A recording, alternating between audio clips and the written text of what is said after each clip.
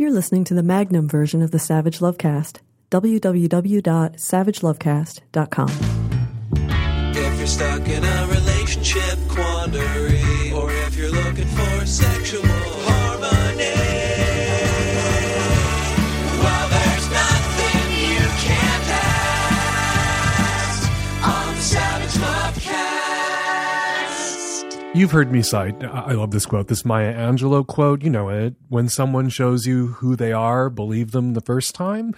It's really relevant, that particular Maya Angelou quote, when it comes to sex and relationship advice. When someone shows you they're violent or abusive, or that they can't be trusted with you alone in a room, naked and hard, believe them the first time they show you that. But earlier this week, I wondered, you know, sometimes people tell us who they are, they show us who they are, they make it really clear to us without realizing it themselves, without knowing who they are. Take, for instance, Paul Gazelka. He is the majority leader of the Minnesota State Senate, which I didn't realize was controlled by Republicans. Hopefully the coming 2020 blue wave will take care of that. It's a one-seat deal. The Republicans only have that chamber by one seat. Let's fix that in November of 2020, along with everything else we have to fix. Anyway, Gazelka, Senator Gazelka, is an anti-LGBT bigot, anti-gay bigot. He put one of his own children through conversion therapy. It didn't work. It never works. And Gina Gazelka has publicly condemned their father for his bigotry. Senator Gazelka, you know the score. He opposes gay marriage, gay people becoming parents. He supports religious liberty laws that would allow people to discriminate against LGBT people and single parents and cohabitating straight people and women who use birth control and non-Christians, so long as the bigot remembered to cross themselves and cite their sincerely held religious beliefs before discriminating against someone. Gazelka has been doing his anti-gay thing as a member of the Minnesota State Legislature since 2005, 3 terms in the Senate now. And last week, the news site Minnesota Reformer reported on an interview Gazelka did with Andrew Womack, a right-wing Christian activist / nut, a man who claims to have raised his own son from the dead. And the gays came up. Because, of course we did. Because, like Jesus said, wherever 2 or more of you are gathered in my name, you're probably going to start talking about all that hot gay sex you aren't interested in having. There's science out there. Science. Actual science that shows homophobic men are aroused by homosexual pornography, which is why we keep catching homophobes, public homophobes, with rent boys in their mouths. Well, I think Gazelka might have told us who he might be during this interview. And he's exactly, or he may be exactly who the science possibly says he is. Let's take a listen. I'm elbow deep trying to connect to the gay community and all the different groups of people. I look at Jesus' life, and he was attractive to the sinner. The sinner loved to be around Jesus. And so I had to ask myself that, are the people I'm around, are they attracted to me? You know, and sometimes I plant a seed that I know produces fruit down the roads. But it comes from a relationship that's oozing with the love of Christ and the truth of his word. Elbow deep. If you want to connect with the gay community, that's how it's done. Elbow deep. That's how we like it.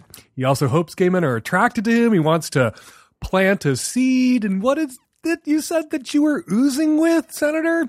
The love of Christ? We call it pre-cum over at our place, but you can have your very own euphemism if it makes you feel better.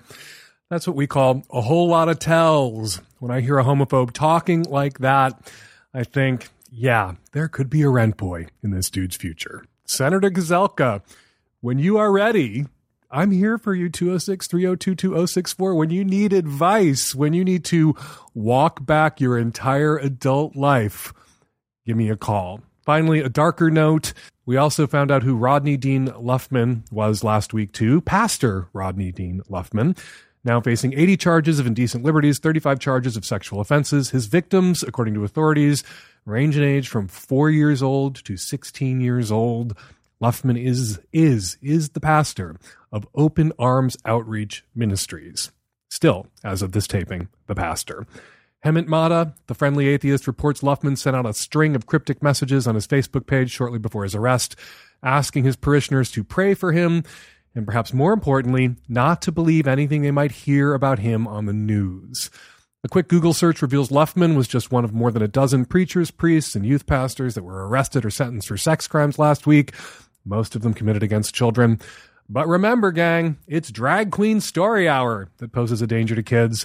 Not the man up there on the altar, or the man up there in the Minnesota State Legislature who claims to speak for God and would very much like you to drop your small children off at Bible study. All right, brief programming note. The acclaimed Showtime documentary series Couples Therapy is seeking couples in the greater New York City area to participate in a second season. If you're interested, you can sign up at couplestherapydocumentary.com. Just takes a minute to apply. This is really an amazing show. It's therapy, not reality TV. It actually helped the couples in the first season. Multiple couples on the first season even said it saved their marriage. The therapist, Orna, I know personally, she is dynamite. New York Magazine raves. It's a near miracle of docuseries that works because its filmmakers were committed to making it as ethically as they could. If you would like to be a couple on Couples Therapy Season 2, again, go to couplestherapydocumentary.com. Just takes a minute to apply. All right, coming up on today's show on the micro edition of the Savage Lovecast, tons of your Q's, lots of my A's, and on the Magnum edition of the Savage Lovecast that you can subscribe to at savagelovecast.com, twice as much show, no ads, bonus guests. Dr. Eli Sheff from Psychology Today joins us to talk about kids growing up in poly households and poly families. All that coming up on today's show. Hi, Dan, 40-year-old straight guy here from the Northeast. I've been divorced from my wife for a little more than a year. I have a son who's 16 and a daughter who just turned 20. And for almost a year, I've had a great girlfriend who's 11 years younger than me. Last summer, I took my girlfriend on a trip to the Mediterranean, Spain to Greece, places in between. And after we'd been there a couple of weeks, my daughter and her boyfriend joined us for the rest of the trip. This was pretty early in getting to know my girlfriend, so we were pretty sexually charged during the trip. Among other things, we took in our share of nude beaches and resorts that some of that region is famous for. My daughter and her boyfriend also enjoyed these with us, and I should add that both of my kids visited nude beaches with my ex-wife and me when they were growing up. We've been planning another trip for this coming summer, accompanied again by my daughter and her boyfriend, but also by my son this time. Here's the thing. My girlfriend recently divulged that the sexual charge of the last trip was not only between me and her, but that she had a threesome with my daughter and her boyfriend while we were in Greece. I was pretty floored by this news. Still processing it a bit. On one hand, I raised my children to be sex positive, so I don't blame the kids for indulging the pleasure. My daughter, her boyfriend, and my girlfriend are young, pretty hot sexual beings. Also, my girlfriend and I haven't actually discussed monogamy or open relationships, anything like that, so I don't really feel that any rules were broken on that front. And some of our shared fantasies do involve other people. However, just not, at least in my mind, the two involved here. I guess I feel somewhat betrayed because I wasn't informed at the time, but I also understand the reluctance of all parties to speak freely of this. In another sense, I feel a peculiar jealousy because there was this tryst going on, but I wasn't invited to the party, so to speak. In general, I'd say my feelings about this are muddled, and I'm looking for more clarity. I'm also unclear about how to deal with this on our upcoming trip. I don't want to put a damper on by having this overshadow what otherwise would be a great time, but this knowledge can't help but come into play in my own mind as we travel, and I'm not sure how that will play out. Part of me wishes that I don't know about this. I'm wondering if you might have any advice about how to deal with this indiscretion over the short term, maybe during our upcoming trip, and how to keep it in perspective for the longer term. So, just to be clear, the party you feel like you weren't invited to, the tryst you feel excluded from that you missed out on, was a three-way with your daughter and your daughter's boyfriend and your girlfriend. I hope when you listened to yourself just then, that how odd that sounds leapt out at you. That is a party you don't want to be invited to, the three-way with your daughter. That is a tryst that you should be excluded from. It's a tryst that your girlfriend should not have had with her boyfriend's adult child and her boyfriend's adult daughter's, their boyfriend's adult child's boyfriend. Cancel the upcoming vacation. I have said for years, one of my sort of like go-to isms is, if you're with somebody for 20 years, you should be able to forgive the hand job on the business trip from a masseuse, right? That's a kind of cheating that I think a couple in a long-term committed relationship should be able to process and get past. Fucked your sister on your wedding night, probably not something that you could get past. To that short list of things you might not be able to get past, I will now add, had a three-way with your daughter and your daughter's boyfriend on a European vacation. I will add that to the list of things you probably can't get past. This is a betrayal. This is on your girlfriend's part early in your relationship. Such a colossal error in judgment, such a colossal moral blind spot that it's disqualifying. Wait a minute. You tell me now that you fucked my daughter when you were on vacation with me, my daughter who's 9 years younger than you, and you fucked her boyfriend too when you were on vacation with me? That's not okay. That's like fucking your sister on my wedding night. That's not something I'm going to be able to pass. It's not something I'm going to be able to forgive. And so this is the end. What you shouldn't be doing is planning another vacation with your children with the woman who already fucked one of your kids on a previous vacation. What's the party you're hoping to be invited to in the future on this upcoming vacation? You're hoping to be invited to the four-way with your girlfriend, your son, your daughter, and your daughter's boyfriend? I certainly hope not, and I don't think so, actually. I think you just kind of got out rhetorically over your skis there a little bit.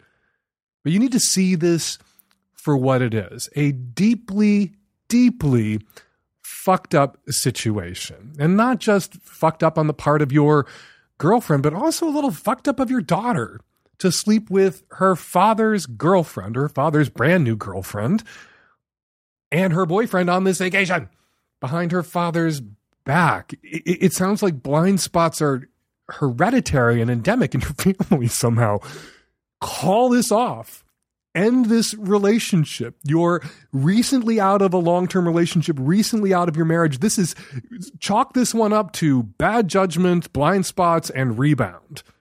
This relationship with this woman who fucked your daughter and your daughter's boyfriend on the vacation that you were on with her. Please don't go on vacation with her again. Please don't take her away to a nude beach with your daughter and your son again. You need to establish some boundaries with your children and establish much clearer boundaries in any future relationships you might happen to find yourself in. And have a little bit more clarity yourself about what parties you want and don't want to be invited to. And sex positivity is wonderful. I consider myself a sex positive person, but there are limits. There is sex positivity, which involves a healthy respect for other people's emotions, other people's boundaries. And then there's anything goes. And sex positivity doesn't mean anything goes and there are no rules and there are no reasonable expectations or reasonable assumptions. And finally, Hail Mary pass here, just kind of hoping against hope. There are malignant narcissists out there in the world. There are people who will lie to people about their loved ones in an effort to isolate them from their loved ones. It is possible that your girlfriend made this up. I'm hoping, actually, that your girlfriend is the bad actor here, but there were no bad actions on this vacation, that she lied to you. What I'm hoping is that she lied to you about what happened in an effort to cause a disruption, to estrange you from your daughter. And perhaps your son, too, to cause a big rift in the family so that she can have you all to yourself. It is a thing that some deeply shitty people have done. Blown into relationships, entered into relationships, inserted themselves between parents and their children in a new romantic relationship, and then lied and lied and lied to blow those relationships up so they are the only one, so that they are the most important person in their new partner's life. That is the thing that has happened, and I'm kind of hoping, somehow hoping against hope, that that is the thing that happened here. If you haven't discussed this with your daughter, if the only thing you have to go on is your girlfriend's word, and your girlfriend is the kind of person who would do this or say this, even if she didn't do it, you might want to confirm that this happened with your daughter before you take any actions, however awkward that conversation might be. Hi, Dan. I'm a 32-year-old woman, and I have a 17-year-old little sister who is still in high school. She's recently started dating a 21-year-old man. She says they met on Facebook through a friend, but my guess is she was probably using the Facebook dating app. She has my parents' full blessing on this relationship. I've tried confronting them about it, and they say he's a really nice guy and they can't stop her. And if this would have happened when I was 17, they couldn't have stopped me either. And although that may be true, I don't think it's that bad to have higher hopes and higher standards for her. Although I've never met this guy, he totally gives me the creeps because I remember being 21 and I didn't want anything to do with any high schoolers. My parents say that 4 years difference isn't that big of a deal, but at their ages, I think it is. My sister is fully aware that I disapprove, but she's emboldened due to the support of my parents. Might I add that my dad is a county sheriff, and he's basically consenting to statutory rape. There's a concert coming up at the end of this month that I got tickets to for my sister and I, and she's now telling me that the dude bought a ticket too and is coming with. I'm really annoyed by this. I don't want to support her in this situation, but I don't know what to do. You haven't met this guy. Your parents have. They're comfortable with your sister dating this guy.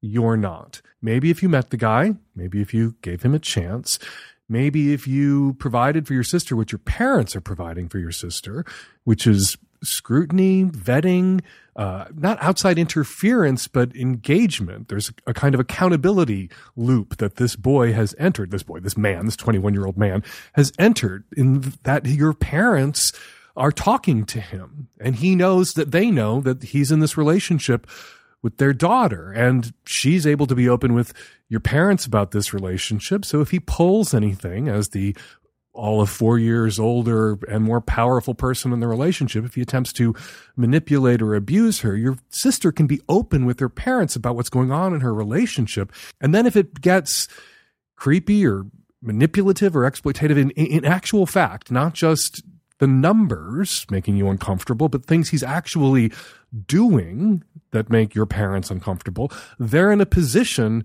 to shut it down. And they haven't Romeo and Julieted your sister about it. They didn't intervene right away to shut it down because they disapproved. They gave it, the relationship, and him a chance. And if they see something that makes them uncomfortable, if they see something as the relationship unfolds in front of them that leads them to conclude that it's an unhealthy relationship and that he's a bad dude, your sister is likelier to hear them out and shut the relationship down or leave the asshole if he proves to be an asshole than if they're just the enemies of the relationship from the start. You know, you say that your sister's 17. 17's almost 18. Age of consent in many states is 16. Washington State, where I am, the age of consent is 16 years old. 18 in California, 17 in Texas.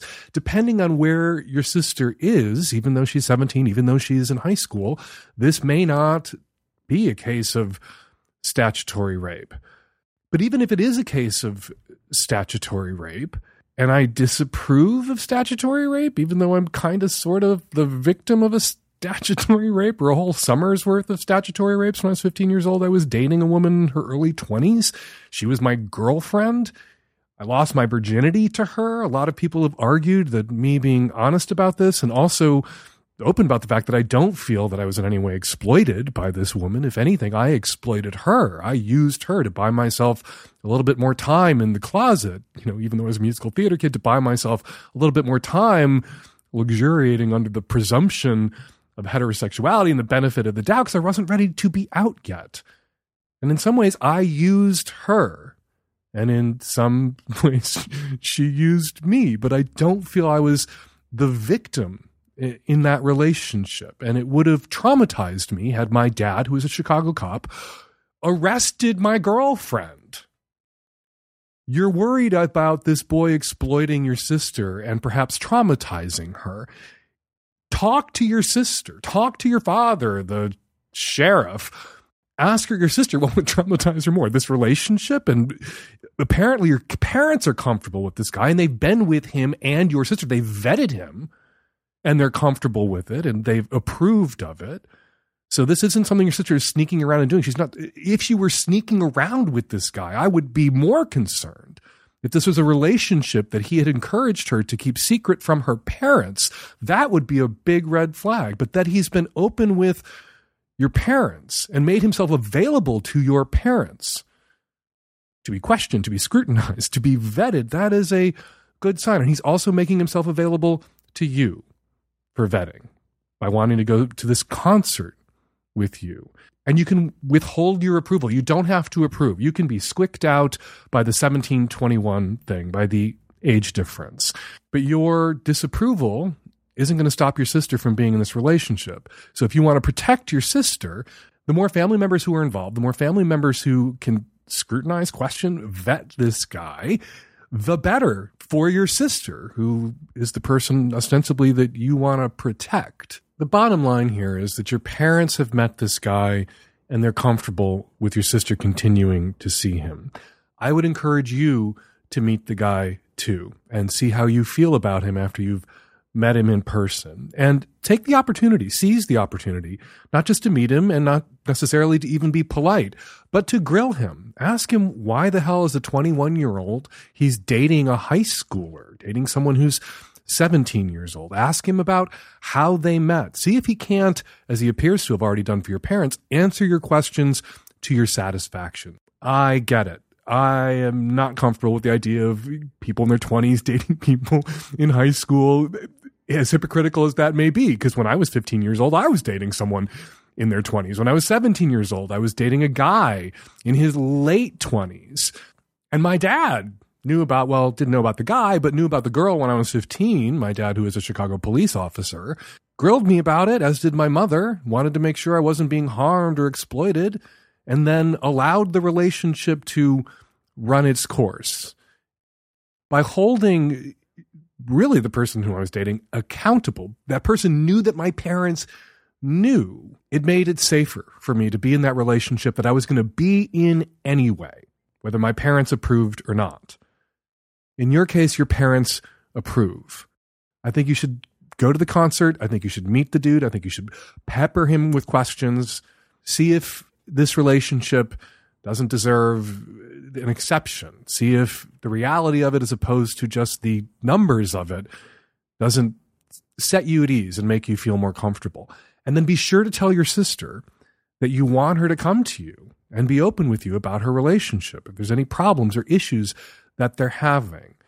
You know, early in life, when we're in our first relationships, it really helps if our families can know about them, if we have healthy, functional families, if our families can know about them because, you know, we've never done this before. I remember when my sister was a teenager and her boyfriend told her that if she loved him, they wouldn't use condoms. She wouldn't insist on him using condoms. And my sister was able to tell my parents that he said that to her and ask my parents whether that was true or not. And of course, my parents hit the roof.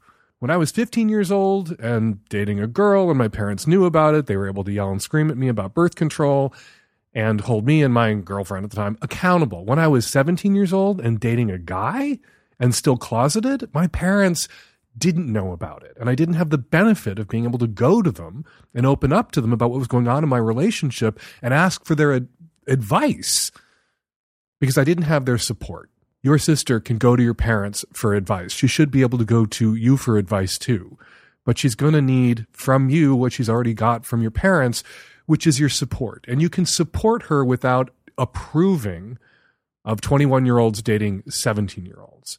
But in this case, in your sister's case, you're going to have to allow what you can't shut down and make some sort of peace with it so that you can be there for your sister if she needs you, ultimately to help shut this down for reasons that may have nothing to do with the age difference. Hey, Dan. Guy from the Midwest here. My ex-girlfriend used to be a cam girl, and she was always under the impression that her performances were not able to be recorded. I admit that I have done some Googling that I probably shouldn't have, and I have found that there are sites that have some of her old videos from many years ago on them, available to some you can watch for free, some you have to purchase. She is not aware that these exist. Things did not end well with her, and it's questionable that I know that they exist, because yes, I did look for them and shouldn't have. Should I tell her that those are out there so that she can try to get them removed? or should I just let this drop?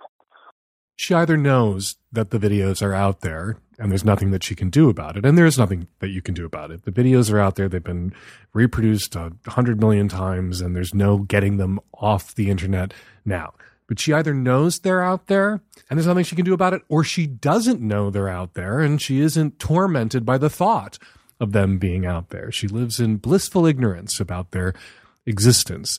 Either way, it's literally none of your business. This is your ex-girlfriend. She does not want to hear from you. It didn't end well. She will question your motives in looking for the videos in the first place, feel creeped out, maybe even violated by the fact that you, her ex, that things didn't end well with, was out there trawling the internet looking for these dirty videos of her, and she will assume, and I'm not saying that this is true, but she's very likely to assume that you're just reaching out to be shitty to her. To blow up her day, to make her feel bad, whether she knows about the videos being out there or not. You as the messenger, you're not the right one. Even if there was something she could do to get the videos off the internet forever, which there isn't, you are not the right person to let her know that those videos are out there. So delete the links, stop looking around the internet for your ex-girlfriend's cam performances from way the fuck back when, and let her be. Let her be blissfully ignorant if she's ignorant about their existence, or let her just be at peace with you out of her life.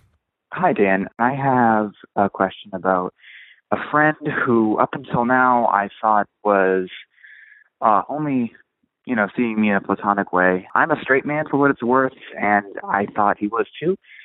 And, it's cool. He has feelings for me. But the way that he was talking about feelings, it was sort of predatory and weird. We were having a New Year's Eve party a few days back, and my girlfriend saw some texts that this friend of mine was sending to another friend of his. For context, the other friend, I've only met him once, and he really gives off, strange vibes. He's just a strange dude, and even the friend in question here thinks that he's a strange dude. And so anyway, we had this party, and my girlfriend saw some texts that made it seem like the friend of mine was chatting with his weird friend about making some kind of advance on me, and joking around that, my girlfriend would want to join in, and just, a bunch of things that I was really shocked to hear from this friend of mine. The types of things that I wouldn't necessarily be shocked to hear from his weird friend. But the way my friend was agreeing with it, and kind of playing along with it. And if it is some kind of joke, it's just a weird joke. So I confronted him via text last night, and he did exactly kind of what I feared he might. He lied, and I know that he lied because I knew what the text said, and I knew how he responded to that initially. And then when he realized that I knew what I was talking about and I had him, basically, he kind of made it about why did I know what the texts were, et cetera, et cetera. And, I don't want to bear down with all these details. I just want to ask you for advice because I've never had to deal with anything like this. So how close a friend was this? And note my use of the past tense there. How close a friend was this? Well, your usage of the past tense is unfortunately correct. So because of development that happened actually after I called. How close of a friend? About as close as you can get within the period of a couple of years of knowing him. So, we're coworkers, and we also would share some drives to work. I'd carpool a little bit, about once a week or so. So, we spent a lot of time alone together, which I thought was kind of relevant to my thinking about this. But so not like a best friend, not somebody, not your go-to guy, not your closest friend, someone you knew from work, enjoyed spending time with, but not someone, not a true intimate. No, I feel like it was probably going there, because we had aspirations of starting a small business together at some point. So a bit closer than that, but like you say, not exactly my best friend, but a close friend. And how old is everyone roughly involved here? He's 28, I'm 27. And so he was swapping text messages at a party, and your girlfriend was somehow in a position to look over her shoulder and read them in real time? Yeah, the condensed version of that is basically just that, when she saw something out of the corner of her eye, she was excited initially because she thought it meant something that it turned out was very much not the case. What did you think it meant? So she thought it meant that he was going, the friend had basically asked, have you made a move yet? And that's the part that she caught. And she was excited because she thought that that meant that he was going after somebody that we haven't really played matchmaker with as such, but thought that somebody he would like to date. Oh my gosh! That person was also in attendance. And then it became clear that the person the person he was texting with was asking if he'd made a move on was you. Precisely. Yes. Exactly. Okay, and so, your friend is gay or bi, closeted, a little creepy, maybe told somebody else that he was into you but not out, and was out to that person and had this like filthy conversation about you while you were in the room that your girlfriend was privy to. That's what I was initially thinking. And, like I said in my message, everybody's allowed to have a fantasy and everybody's allowed to have attraction. That's not the part that really but you don't want to be, but you don't want to be friends with people who have ulterior motives, who are insinuating themselves into your life, and you feel like you trust them and they've told you who they are, and then you find out that you begin to worry that they've been lying to you this whole time or misrepresenting themselves in the hopes of getting something from you that isn't on offer, and that can make you feel really uncomfortable. Precisely, Dan. Ay. And so the confrontations continued, and we're in the past tense with this dude because things went further south since you called?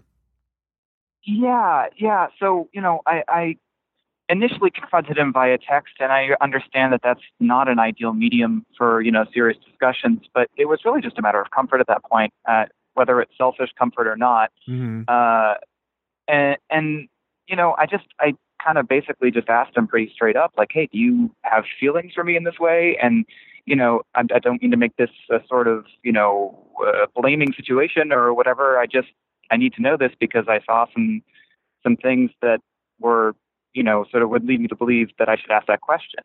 Mm-hmm. And he denied that, and that's cool. But when I told him a little bit more about the level of explicitness that the text included, and, things like, making acts that I assume would know would be not consensual on my or my girlfriend's part.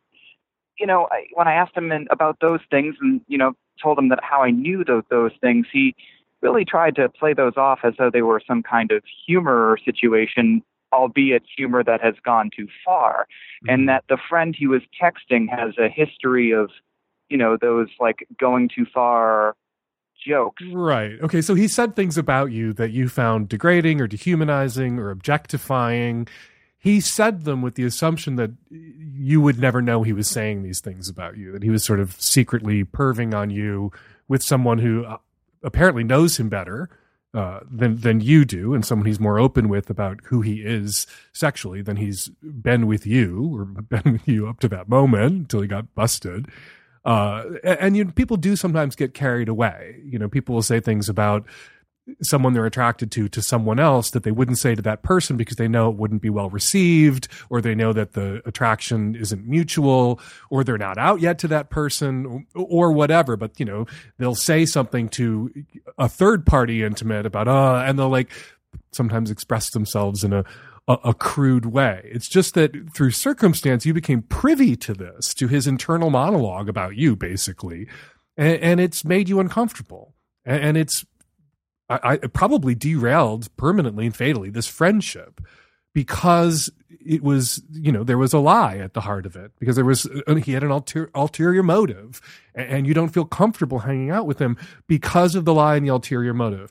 Maybe it's possible now that everything's out in the open, and once he stops performing, having been the most wronged person in the interaction because his sacred privacy was invaded, if you're texting away with somebody at a party and there's people milling around, someone might see your text. It's not exactly private. It might draw the eye. People shouldn't read each other's text messages, but, when people see their own boyfriend being discussed in a text message, they're going to peep.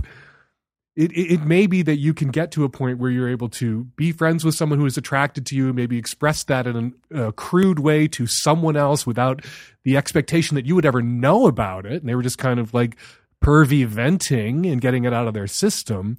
Because it's possible there was no sort of like 5-year plan to get into your pants or to manipulate you into a sexual situation where non-consensual things were actually happening.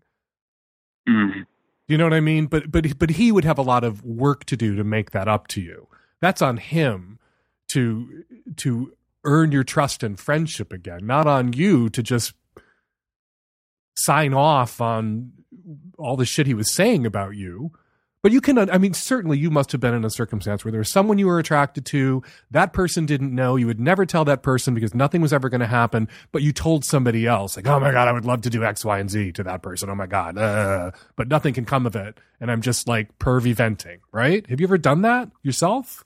Oh yeah, for sure. Okay, so someone did that about you. And I'm sure the person you pervy vented about and just like got it out of your system about, if they had heard it, would have felt really uncomfortable and it could have derailed that friendship or whatever kind of relationship you had with that person, right?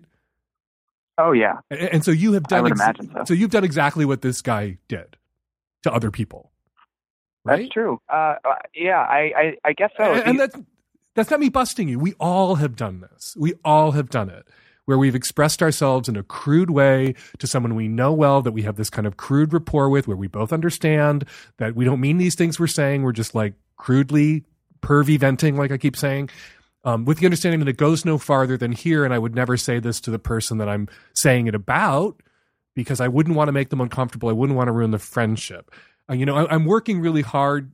Maybe I'm working a little too hard here to get this guy off the hook. It's just that I feel like this is a hook that we could all potentially wind up on because, we all have people in our lives that we're, might be attracted to, thrown together by work or circumstance or school, where we know nothing will ever come of it because they're not, our sexual orientation, because they're involved with somebody else, because they're our sister's boyfriend, whatever it is, wherever there's like this the disconnect that makes it impossible for anything to come of this, and we're still attracted to them, and we kind of need to get it out of our system, say it to somebody, and we all do this.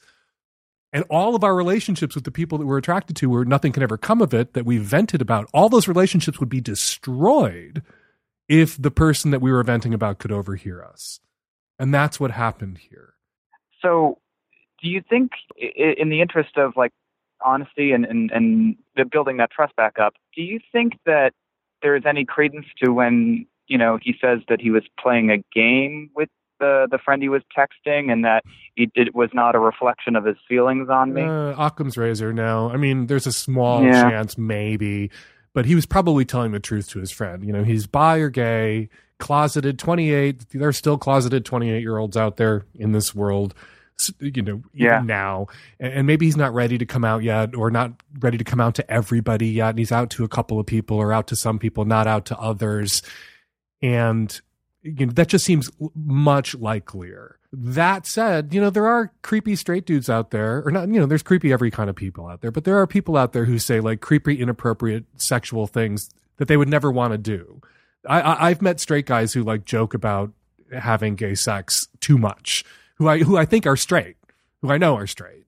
And yet they'll like try to gross out their straight friends by like having these really explicit conversations about like the crazy gay sex that they're never going to have, but will pretend that they want to have or are actually having at this moment, just to outdo each other on the like gonzo sex weirdness. And, as a gay person, I don't like, gay sex necessarily being used to prove gonzo sex weirdness, but some straight guys do that. However, based on your girlfriend's reading of his text, it just seems likelier that he's into you, he wishes something could happen, knows something can't happen, and was telling somebody else who wasn't in the room about the shit he wishes would happen if it could happen, knowing that it can't happen. But you can't have a relationship with him if he's incapable of being honest with you about that. Being appropriately embarrassed about it, apologize to you about it, maybe come out to you, and then you have that conversation about like nothing's ever going to happen. Yeah, I know. I'm sorry. I was just like, I thought about these things, and I'm sure you have thought about women that you can't have in filthy ways, and managed to be respectful and friendly with them during interactions, even if you were venting about them to a third party or furiously jacking off about them later that night. So you're capable of walking that line, and maybe he's capable of it too and deserves the benefit of the doubt. But to earn the benefit of that doubt, And to win your trust again, he's going to have to get honest with you about what he was doing, not just point a finger at your girlfriend and say she is guilty of the larger wrong here. Yeah, I hope that we can get to that point. Thank you. Okay, good luck. I appreciate that. Hi, Dan. I'm a female, 29 years old, living in the South. I've been seeing this guy for a little over 2 months now, and we've fooled around quite a bit.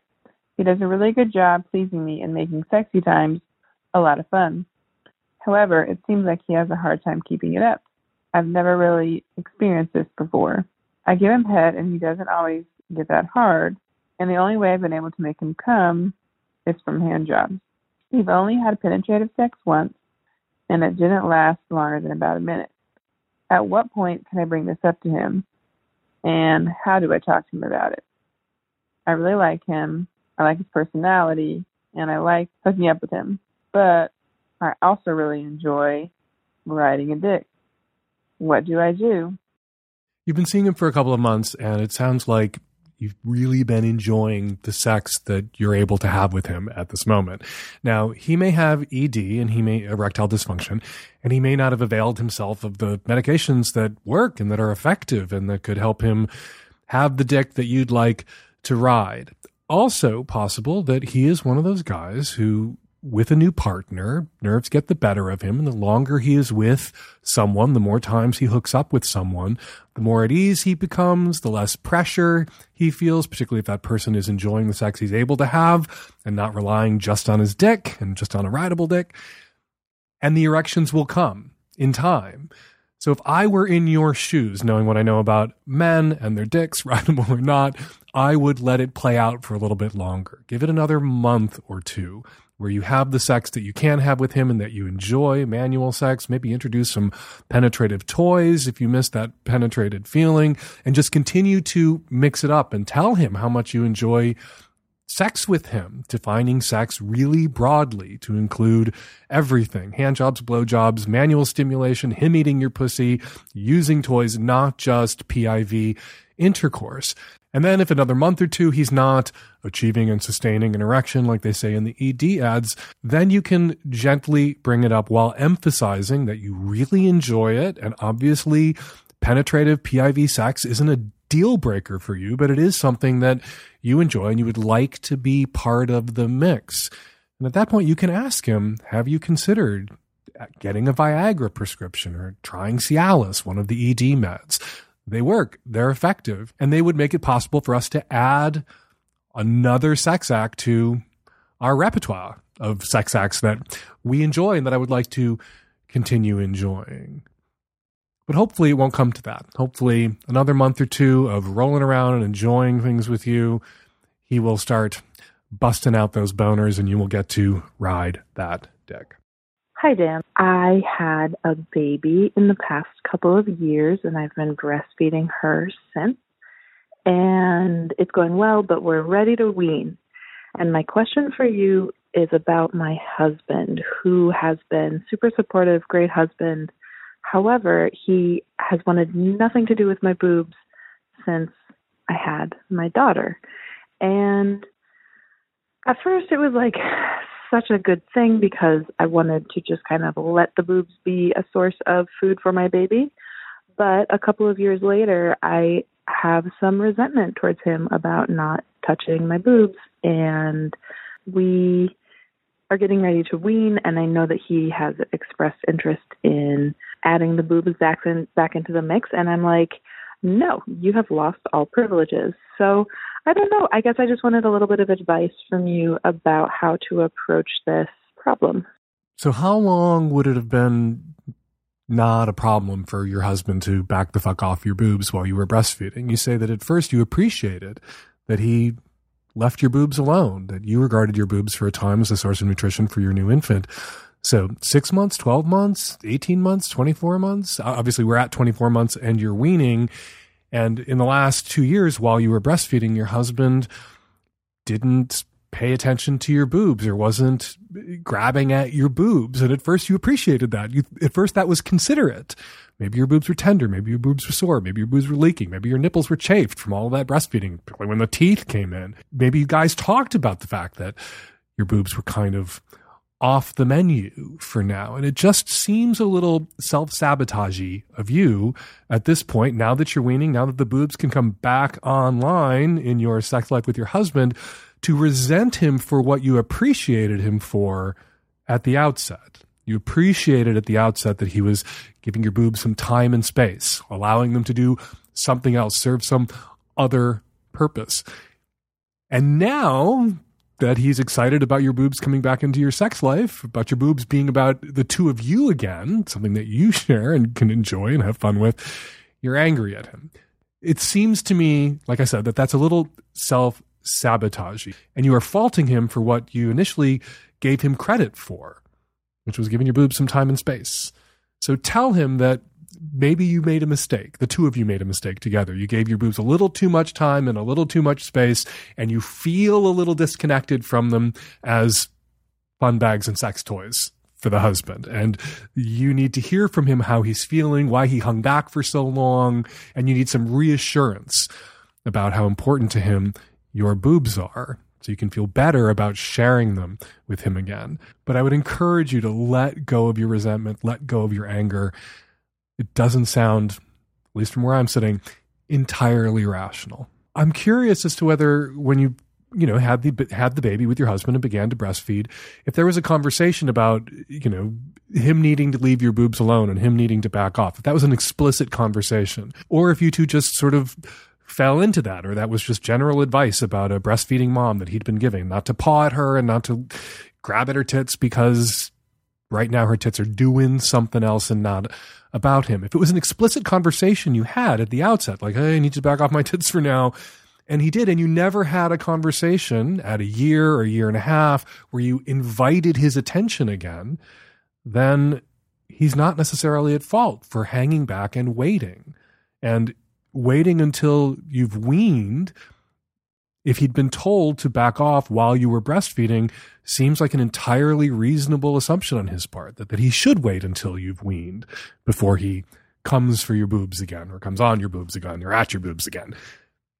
You need to have that follow-up conversation with him, particularly if you had an explicit conversation at the start about him backing the fuck off your boobs. You need to have a follow-up conversation now where you say, own your feelings. You say, I need you to pay attention to my boobs again. I'm a little hurt that you haven't been paying attention to my boobs again 6 months ago, a year ago. If he backed off at your request, at your insistence at the outset, and was waiting for your explicit invitation to get back on your tits, well, obviously he waited too long, can't read your mind. He can apologize for not being able to read your mind, and he can get back on your tits, but you need to let go of the resentment. We're going to take a quick break from your calls to have a conversation with Dr. Elisabeth Sheff, a researcher, educator, coach, author of 3 books, The Polyamorous Next Door, Stories from Inside the Polycule, and When Someone You Love is Polyamorous. She's also written scores of academic articles, regularly blogs for Psychology Today, and she got on the phone with me, which I appreciate. Hey, Dr. Eli, which is how you prefer to go. How are you doing? I'm doing great, Dan. How about you? Good. Thank you so much for coming on the show. I wanted to have you on because I keep getting a question about kids and poly relationships, and to be honest, I feel like I'm whiffing this one over and over again. But let's zoom out to 30,000 feet for a second. You've done a lot of research on poly families. So kids with poly parents, any worse off than kids with monogamous parents? I would say, at least in my sample, they tend to be better off. And admittedly, my sample is skewed towards the more optimistic side of poly family life because they're the people who volunteered for the research. Mm-hmm. So they tend to think their families are in pretty good shape. And a lot of these folks in my sample are white and incredibly highly educated. At least half of my sample has a graduate degree, which is way more than the average, general population. Okay, so putting it out there that your sample is skewed, how have you found that kids in this skewed sample do better than the control group kids with monogamous parents? I would say that all the extra attention and resources, not only for the children, but especially for the parents, trickles down to the children. in terms of lots of different role models. They tend also to be better off financially with multiple adults pooling their resources. They can have more adult time off because they can afford either a stay-at-home parent, or they can tend to like live in better school districts and stuff.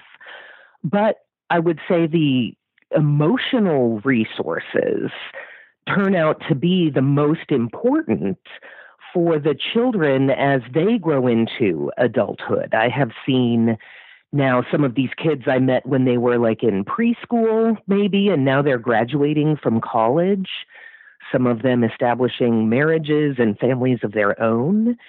And they are reporting at this point that it's their level of emotional resilience and their wide range of relational skills that they learned in their families of origin that are really advantaging them right now. So the idea of being, part of what makes kids with poly families gives them advantages is that, it takes a village, but in this case, a village of people who are all fucking each other, which is probably not what Hillary Clinton imagined when she wrote It Takes a Village. Right. But, there are more adults contributing financially, more adult time and attention, possible for more adults to perhaps work less and pay more attention to the kids growing up in a poly family. All that's very interesting, but it's not quite the question I keep bumping up against in the show. Not the question that people are calling me with. The issue, as it continues to arise, is, as is the case for many couples who are open, and then they open the relationship, and then they have they realize they're in a relationship with another person, with a third person, or maybe a third and a fourth person, is that their kids don't know they're poly because they weren't poly when they had their kids. And they've allowed their kids to make the same assumption that was, a valid assumption at the beginning of the relationship. The default assumption of most relationships by most people out there in the culture is that relationships are monogamous unless you've been told otherwise. And so people who are in non-monogamous relationships are perceived to be monogamous and often want to be perceived to be monogamous, sometimes for their professional or even, social safety. But they get to this point where, their kid is 11 or their kids are, 7, 9, and 12, and dad has a girlfriend or mom has a boyfriend or a girlfriend, and they're faced with coming out to their kids as poly, and they don't know how to do it. And I'm often not sure how to advise them to do it. So I just want to kick that question to you. Imagine, like, I'm a married guy, been in a relationship for a long time. My wife has a girlfriend now. We want to tell our kids who are 12. What's the best way to do that? Have you looked at that in your research? I have absolutely talked to the kids about that. And what the kids are most concerned about in that case is, does the other parent know? And if so, have they given consent? Like, is mom cheating on dad? In that case, the relationship, the kid has this weight on their heart of like, oh shit, I know this thing about mom that dad doesn't know, and this is fucked up. Ooh, I probably can't say that on the radio. No, you can say that. We're not on the radio. It's a podcast. Okay. Fuckity fuck buck. Okay. Fuckity fuck. Awesome. But if the parents are like, you know what? Dad knows. Dad's cool with it. It's okay. You can ask us questions about this. Depending on how old the children are, you can say mom has a special friend or a kissing friend. Older, like tweens, just want to hear mom is hanging out with someone and dad knows, and that's cool. The kids really are much more concerned with how will this affect the family and how will this affect the kids, and they don't really care who's having sex really at all. In fact, they want less information about that. They don't want to know that. Right. For super small children, they don't know the difference. They don't care. These adults just blend into their social environment. But teens are often like, you know what, whatever, do your own thing. I don't care. I'm involved in my own life and not that concerned about what my parents are doing. Yeah, one of the things that I often think about and game out with people when I have them on the phone is, does your kid already know, but they don't know the full truth? Do they know that you have a special friend, and they worry that they have this secret they have to keep from their other parent, from your partner, and they worry that you're cheating, and it's put them in this terribly emotionally fraught position where they're going to be angry at you. But on the flip side of that is people who are coming out to their kids as poly, and then they want to swear their kid to secrecy because the neighbors can't know, their classmates can't know, their grandparents can't know. In that circumstance, is it better not to come out to your kids than to put your kids in a position where they could really blow up your life, blow up their family's life if they accidentally call mom's girlfriend her girlfriend in front of grandma? I think it's worth taking that risk, in fact, because keeping the kids in the dark, you're going to have to work harder and harder at that, and they're going to feel like something is weird, something's off. Mm-hmm. And unless you can give them that room to grow into that, then it just creates this weirdness that they feel like the worst thing for families is when the kids feel like there's something happening that they can't talk about. Mm-hmm. I get that really strongly from my data. As long as these parents are askable, then the kids can flow with quite a bit. I think very importantly, however, is to put it across without shame. Not that you can't talk to grandma about this because what we're doing is shameful and bad and sinful, but this is a private thing. Mm-hmm. This is about family privacy. And just how I explain it to little kids is, how we don't say fuck in front of grandma because it makes her uncomfortable. She doesn't like that word. But it's okay for you to use that word at home. Present it, with that same kind of, we don't talk to grandma about polyamory because it would upset her. But sometimes the adults, like the grandparents, know something is going on and try to get information from the kids. And that's fucked up when those grandparents should ask their adult children and not their grandchildren, but sometimes they do anyway. So preparing the child for that, in case grandma ever asks you, you can just say, you should talk to my mom and dad about that. How do you subtract shame from the equation, though? If you say to your kids, mom is a special friend, we're kissing friends, this is not a problem. It's completely consensual. Dad knows. Dad's standing here and we're both nodding. But you can never tell anybody about this. You can't tell your friends at school. You have to keep this secret for us because people want to understand. I just don't know how you subtract shame from that equation. Recognizing that often with lesbian families in the 60s and the 70s into the 80s, it was often the case that, same-sex couples who were parenting could have their children taken away. And so they swore their kids to secrecy about the fact that their moms were in a relationship, and they had to present publicly as roommates who were sharing a house and splitting expenses. So same-sex couples have had, decades ago, had to engage in this kind of, I don't want subterfuge, it's too loaded a word, but ask their kids to keep the secret to protect the family. So I'm not disparaging poly families who may be in a position to have to do that now because there isn't legal protections for poly families and there's a lot of stigma and shame. But my question for you is, how does shame not factor into it when you ask your kid to keep it? Right. I would say that you can cast it more, unfortunately, as danger rather than shame. Like, what we're doing is fine. We are not ashamed and you do not have to be ashamed either. But sometimes other people get upset when you don't do things the same way they do it. And we obviously don't do lots of things the same way they do it.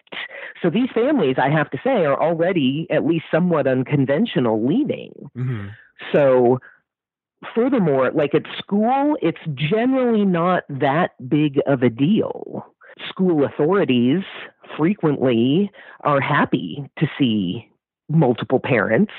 When it becomes a big deal is if their classmates are religious, and then a religious classmate tells a religious parent, and those two children cannot play together anymore. I have definitely seen that in my data. And how does that impact the kid? That kid specifically was like, yeah, whatever. We were growing apart.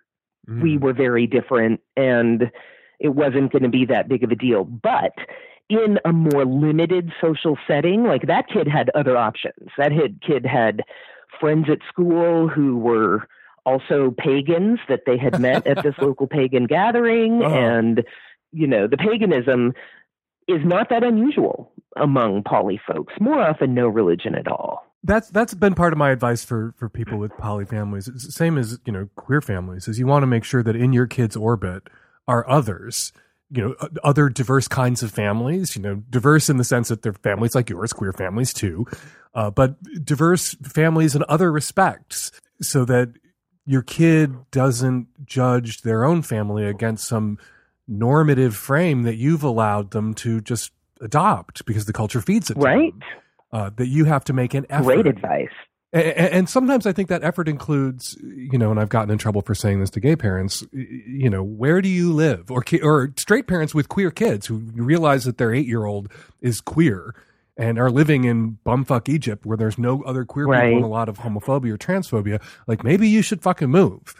If you're a poly family and you want your kid to not be self-conscious or feel threatened, or you want there to be more diverse kinds of families around you, you might have to move to a better, more tolerant, and more diverse place to live openly and honestly as a family in a way that doesn't leave your kid feeling self-conscious or judged or shamed. I would agree to some extent, although polyamory flies under the radar so much that even when the kids know, they do not have to work that hard to forget to manage the information. That's a nice way of forgetting. They don't even have to forget. Yeah, not forget, but just like blot out, suspend their disbelief.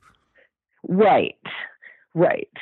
And their peers are very used to children having multiple parents because of divorce. At the soccer game, you've got mom and her new husband and dad and his new boyfriend, and that's super common.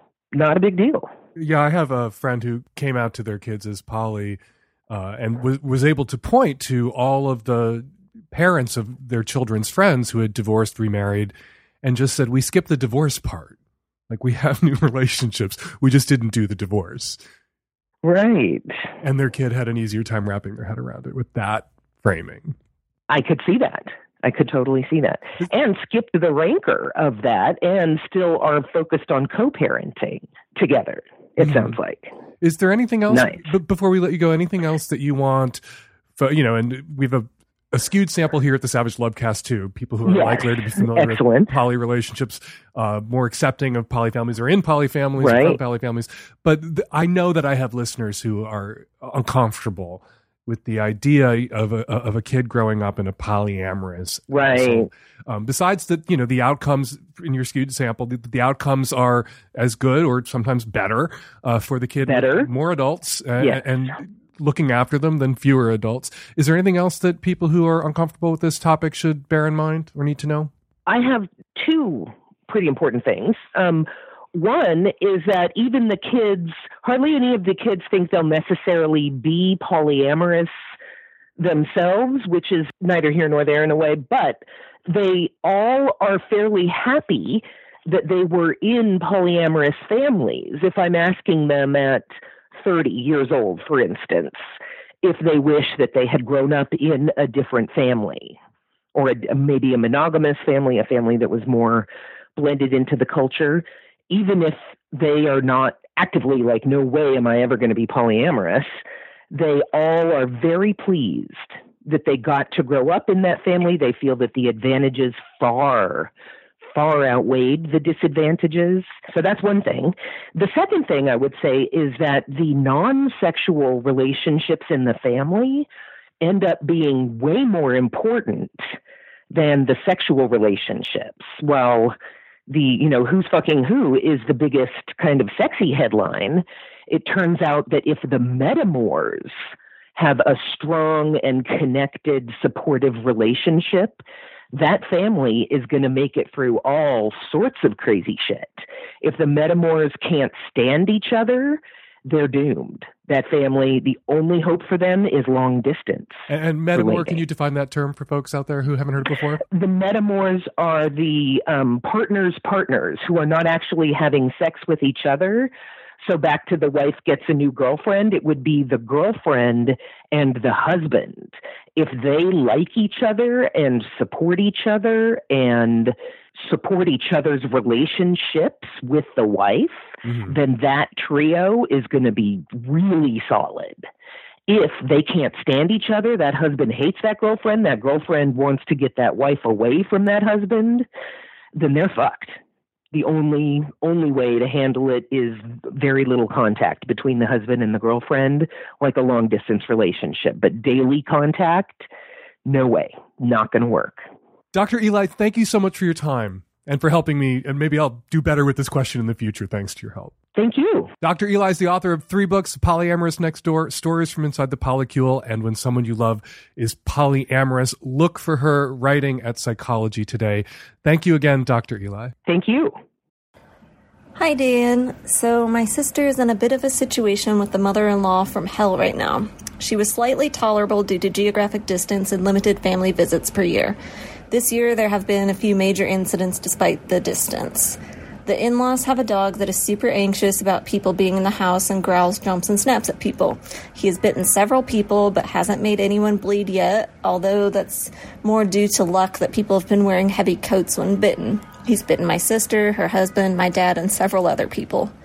The mother-in-law locks the dogs up when they aren't home, but refuses to lock up or make any attempt to stop the dog from attacking people because she claims he never draws blood and doesn't want to hurt the dog's feelings. My sister has told her that she's not going into the house anymore unless the dog is either controlled or locked up, which the mom continues to refuse to do because she says it's the dog's house too, and it's on everyone else to make more of an effort to make him feel comfortable since they are the intruders, not him.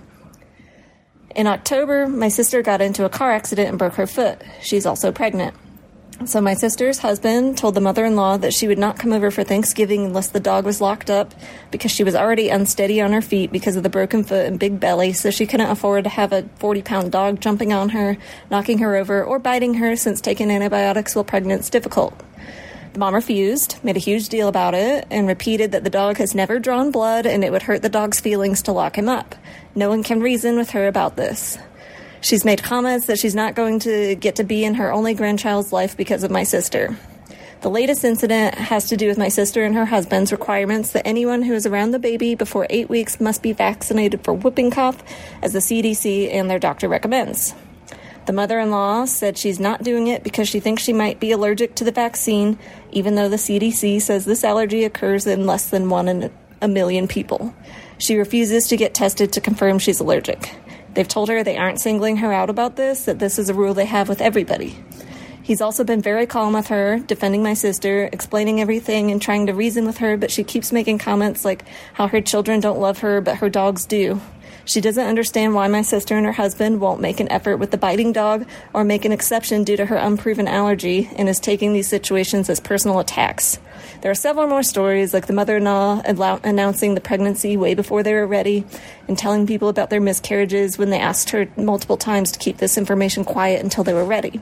My sister just wants to be done with her. She's unwilling to take any preventable risk with a newborn or expose a baby to a dog who bites, even if he hasn't drawn blood. Her husband agrees that the vaccination is a non-negotiable, but he's very stressed about the whole situation and wants his mom to meet the baby.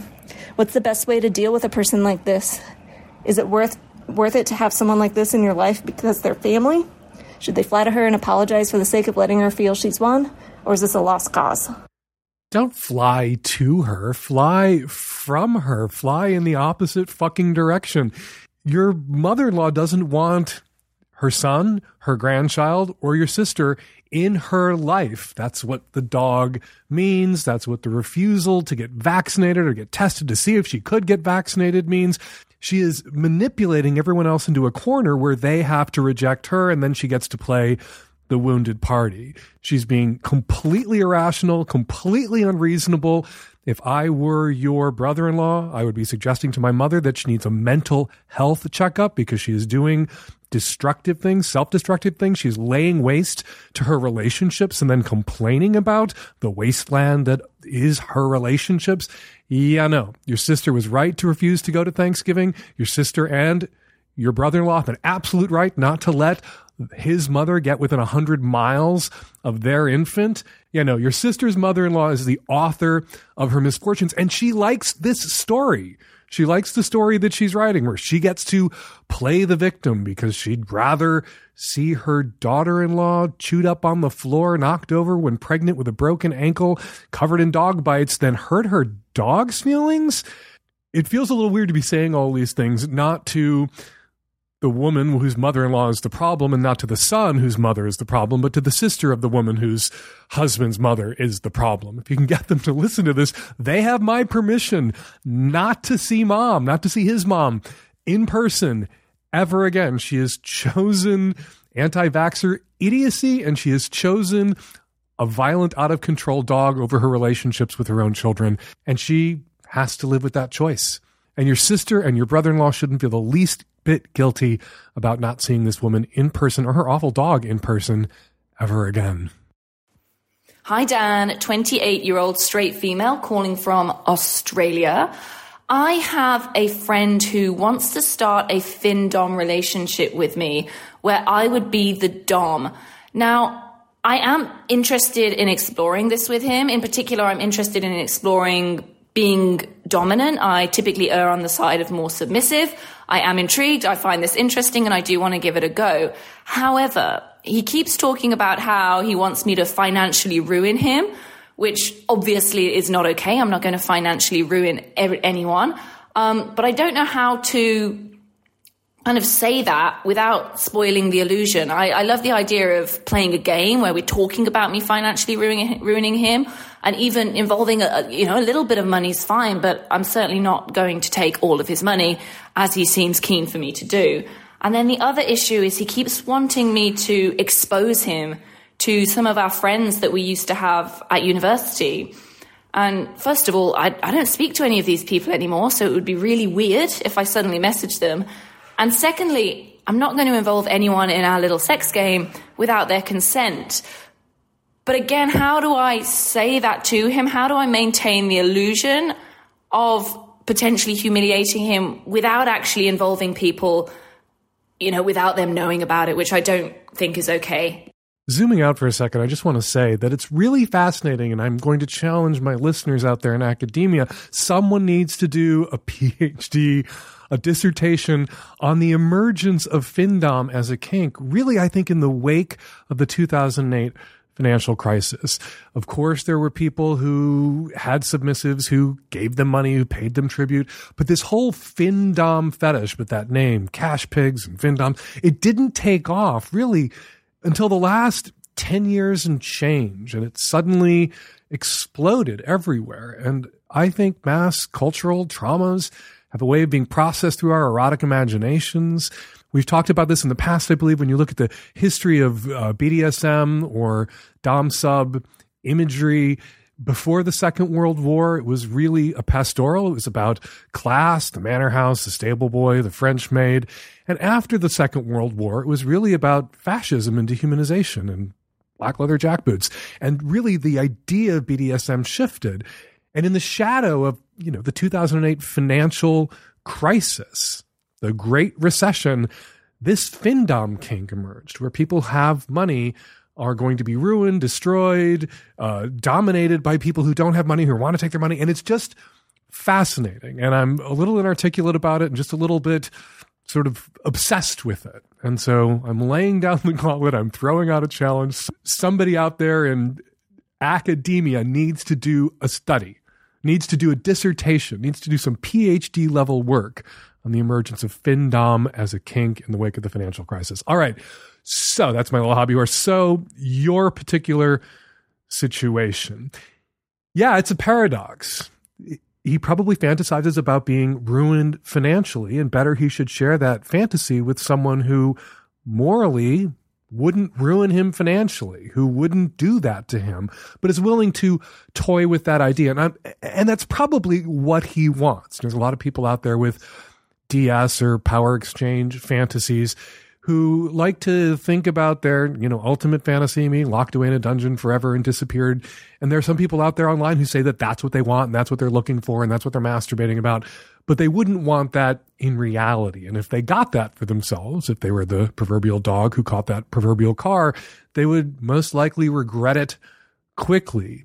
Same thing here. He would most likely regret it quickly. It's fun and sexy for him to say it out loud, to fantasize about it, to blow that load. But after he ejaculates, I'm sure he's happy to see that he still has his 401k or whatever the equivalent is in Australia.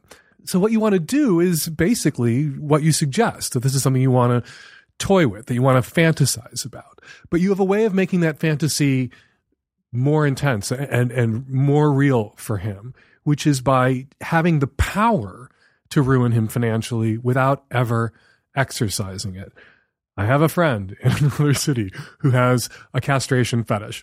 Not common, not unheard of either. He has a partner. His partner wouldn't ever castrate him, but they do role play where his partner's in a position where he's helpless and his partner's in a position to do it. He has the power to do it. He could do it, but he doesn't. But they toy with, during sex, dirty talk about the fact that at this particular moment, his partner could, even if they both know that he wouldn't. Still, the reality that he could makes it exciting for my friend who has the castration fetish. So here's this guy who has this fin sub fetish, who's aroused by the idea of someone having the power to ruin him financially. Well, you can have that power. Just as my friend who likes to think about being castrated gets strapped down and his partner draws a knife across his balls gently without actually cutting them off, you could have access to all of his money, all of his savings, and you can make that clear to him by occasionally making a small withdrawal or moving something around and emphasizing to him that you could do this, even if you aren't going to do it. But you can tell him that he has to live every day with the awareness that you could. And that should be enough. That should be arousing enough for him. And if it isn't, well, then this isn't a role that you want to play in his life. You're not comfortable being the fin dom who actually does destroy him financially. Toying with the idea, you're fine. Making it realer for him by having the power to, even if you don't, also fine. That should be good enough. Hopefully he's sane enough that that's good enough. As for involving your old college friends, obviously you can't involve people in your kink without their consent. You're certainly not going to drag people back in your life just to tell them this. But maybe you have some friends in your life that you share all the details of your sexual adventures with, and they would be happy to be involved. Maybe they would be happy to go out to dinner with you on his dime as you take the few $100s out of his checking account that you can, because you have that power to treat your friends to dinner and tell them why, and they can text him a little thank you for the dinner. And that should suffice. And if it doesn't, well, then again, in this way too, you're not the right fin dom for him, because you don't want to involve old mutual acquaintances that you're no longer in touch with, and you don't want to ruin him financially. If he needs both those things, he needs to keep looking for some other fin dom. And finally, congrats on being such a kink positive, ethical, thoughtful person, that you were receptive to this, that you wrestled with the implications of it, that you're willing to think about how you might be able to explore this with this person that you enjoy and that you like, recognizing the validity of his fantasies, but also the validity of your boundaries and your comfort. Well done. All right, before we get to your response calls, let's read your Savage Lovecast tweets. Phoebe Maltz Bovey tweets, have a lot of thoughts about the first Savage Lovecast call of the week from the woman who decided to give a guy a try despite not being attracted to him or enjoying sex with him. Thoughts including, if dude hears the call, which includes your graphic description of where he fell short, then you definitely won't get to be friends with him again, as is your expressed wish. But also just, why do this? Why be with someone you don't like in that way? I couldn't decide if I was more annoyed at society for asking this of women or at the caller for subjecting the dude to a pity fling and then complaining about this as if it happened to her. Sad Liberal tweets, Dan, at the top of your show, you didn't just call bombing your high school with military-grade explosives the coolest thing you've ever done, did you? It wasn't cool. It wouldn't be cool today. I also said it was the stupidest thing I'd ever done and one of the most dangerous things I'd ever done. It was the walking away from the explosion like I was in an action movie. That felt cool. The actual military-grade bombing of my awful high school, you're right. You're right, Sad Liberal. Not cool. And finally, Pandachka tweets, at Fake Dan Savage, I was just listening to episode 412, a deep dive, at work when my headphones disconnected and your voice blared from my phone, sticking your dick between the mattress and box springs and humping away. Fuck my life. Hashtag Savage Lovecast. Sorry about that. You're not the only person I've heard from who's had a problem with headphones dislodging and my voice saying something loud and inappropriate on a subway, in a car, in an Uber, at work, at home, at Thanksgiving.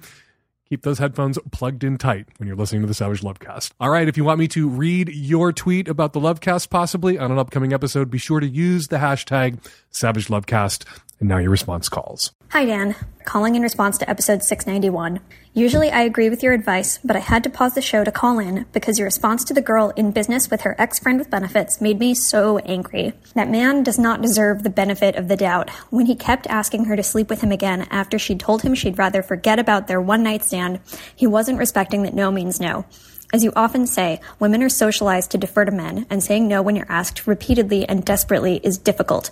She said she gave in. At any point during the call, did she seem interested in the sex she was having with this guy? His behavior was manipulative and coercive, in a classic nice guy way. Saying he can't be friends is another manipulation tactic. He knows they have to be together for the business, so he's punishing her by holding his friendship hostage and making their interactions as awkward as possible. I take this personally because some version of this story has happened to me and many of my other bi and straight female friends. Caller, I'm sorry this happened to you. I'm sorry that your friends' shitty true colors came out once sex was on the table. If I were you, I'd stop being in business with this man. Best of luck.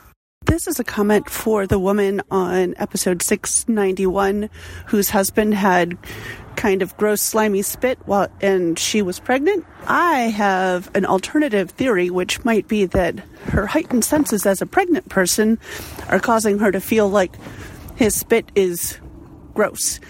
It might be that it's gross, or it might be that she's simply having super senses at the moment, because I certainly had them when I was pregnant. Hi, Dan. I'm responding to the caller in episode 691 who talked about how he has lost his sex drive and also how he has blamed the news for kind of keeping him down. I've had experiences like that myself. It does sound like he is really depressed at this moment. And one thing that I have found is when I feel like the news is keeping me down, it means I need to get off social media. You know, whether it's Twitter or Facebook or whatnot, those platforms their algorithms are not designed to make you happy. They're designed to keep you on the platform, and it's often quite unhealthy. So my number one point of suggestion would be get out of the digital world, get into the real world, and also probably go see a therapist. All right, we're going to leave it there. 206-302-2064 is the number here at the Savage Lovecast. If you'd like to record a question or a comment for a future show, you can give us a buzz, or even better, you can use the voice memo app on your phone and then email us your question at voicemail@savagelovecast.com. My Dirty Little Film Festival Hump is on tour. It is in Albuquerque, New Mexico this weekend. Go to humpfilmfest.com to get tickets and to find out where else Hump is headed this year. Follow me on Twitter at FakeDanSavage. Follow Dr. Eli Sheff on Twitter at Dr. Eli Sheff. The Savage Lovecast is produced every week by Nancy Hartunian and me and the tech-savvy at-risk youth and Nancy. We'll all be back at you next week with an installment of the Savage Lovecast. Thanks for doing.